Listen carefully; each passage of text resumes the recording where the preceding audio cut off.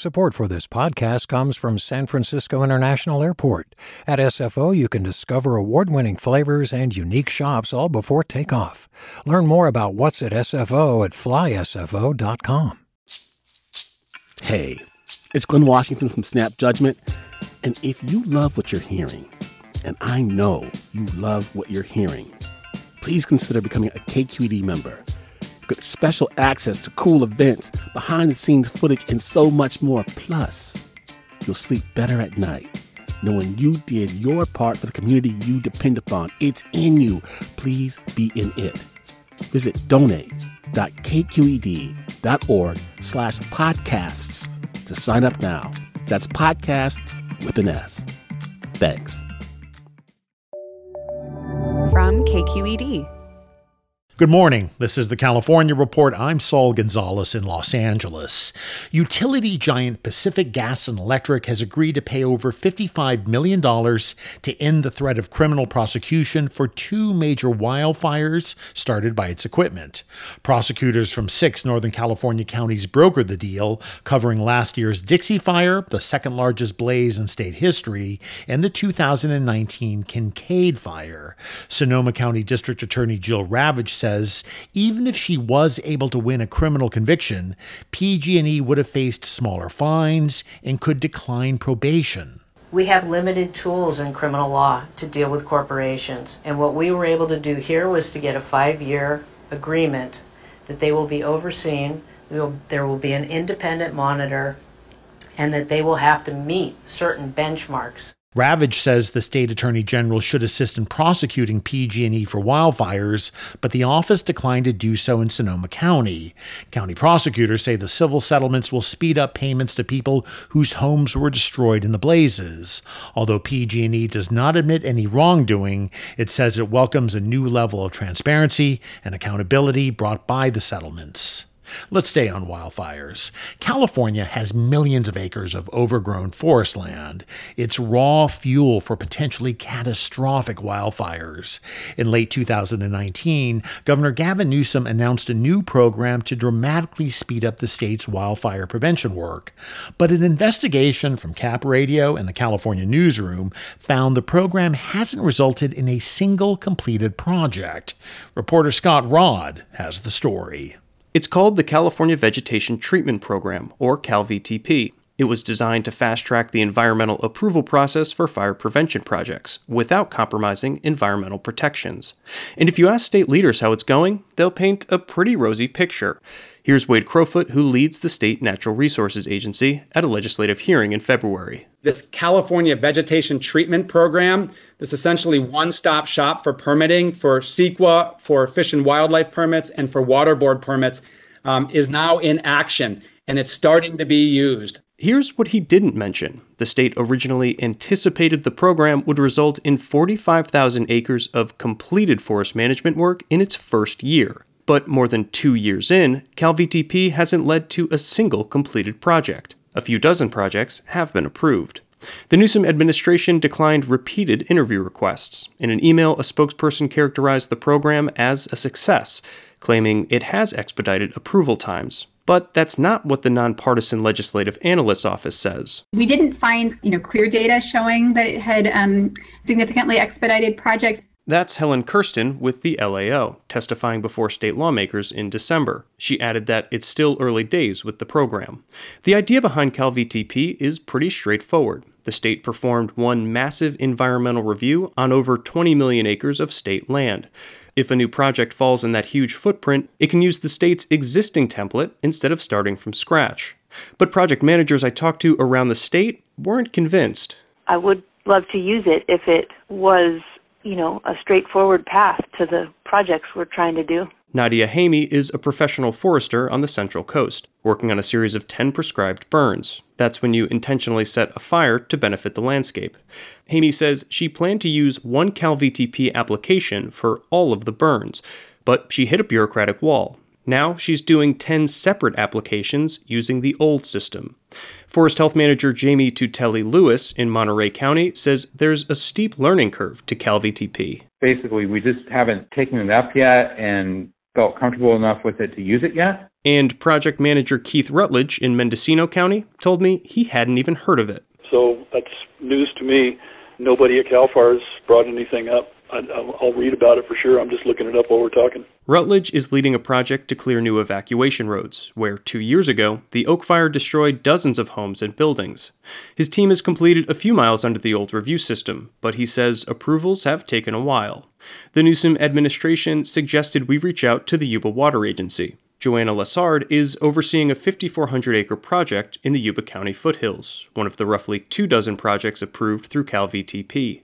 She estimates the program reduced their approval time by about a year. We had the money, we had the people, we just needed the ability to get out there by completing our environmental compliance, and this really did streamline that. The state knows it needs to do more to ramp up its fire prevention efforts, but it's a sluggish process that has 85-year-old Luis Celaya in Mendocino County worried. It makes me very angry, very cynical, frustrated. When the Oak Fire hit, Celaya and thousands of others had to evacuate using the one road that leads down the hillside. The potential is so high that a fire could happen that could be disastrous.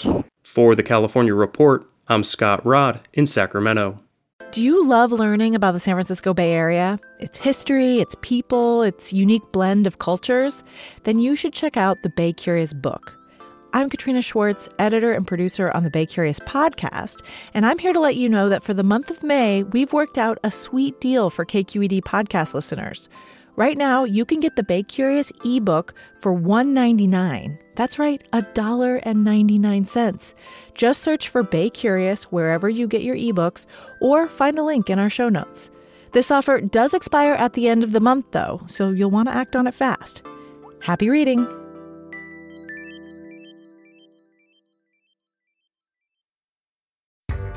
Hi there, I'm Randa Abdel Fattah from Throughline.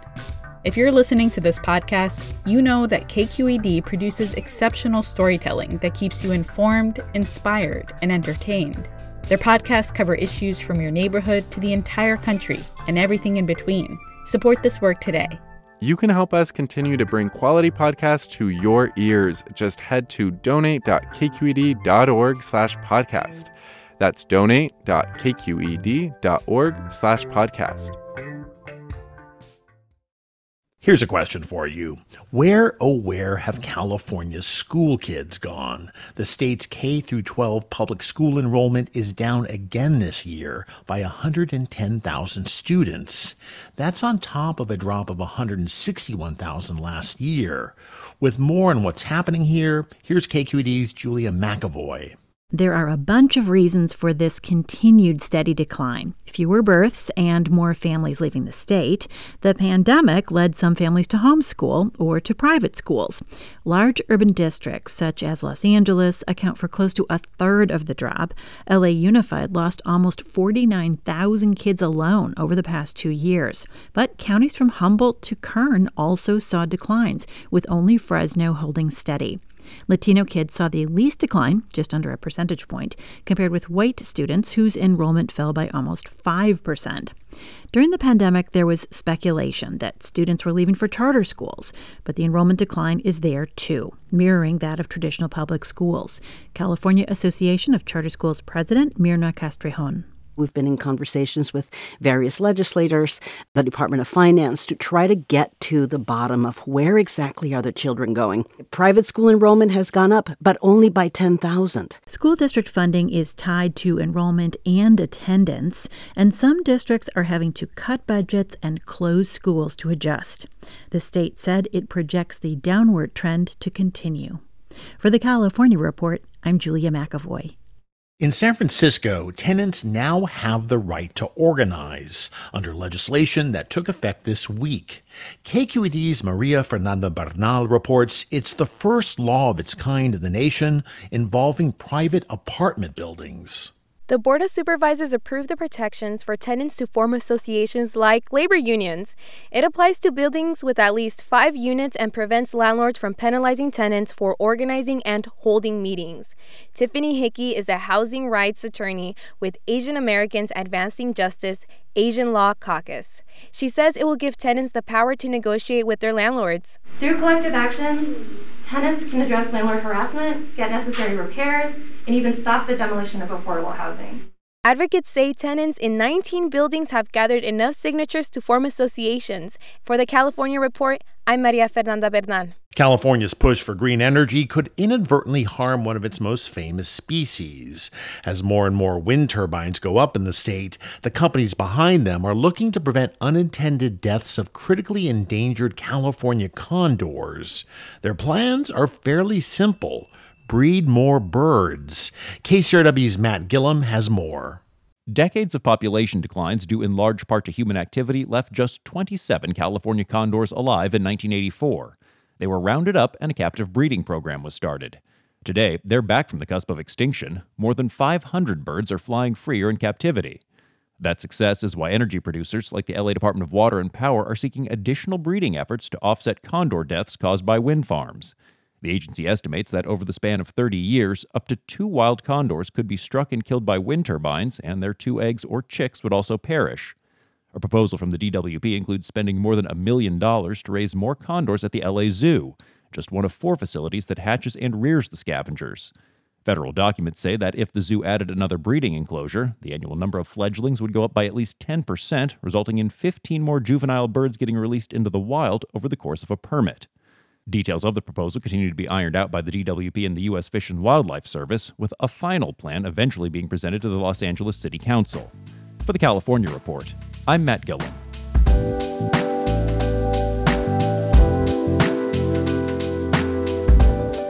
And that is the California Report for Tuesday, April 12th. We're a production of KQED Public Radio. I'm Saul Gonzalez. Thanks for listening, and have a good day.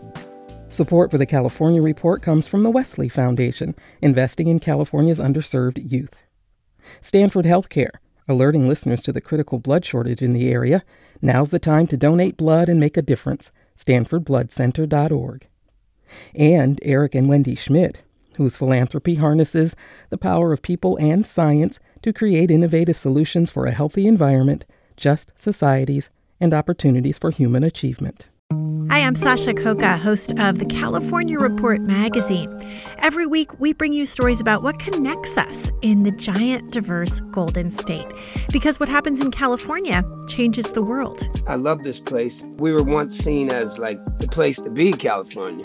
The land of milk and honey. That's where you go to Sunshine State, but we just have challenges right now. KQED's California Report magazine. New episodes drop every Friday, wherever you get your podcasts.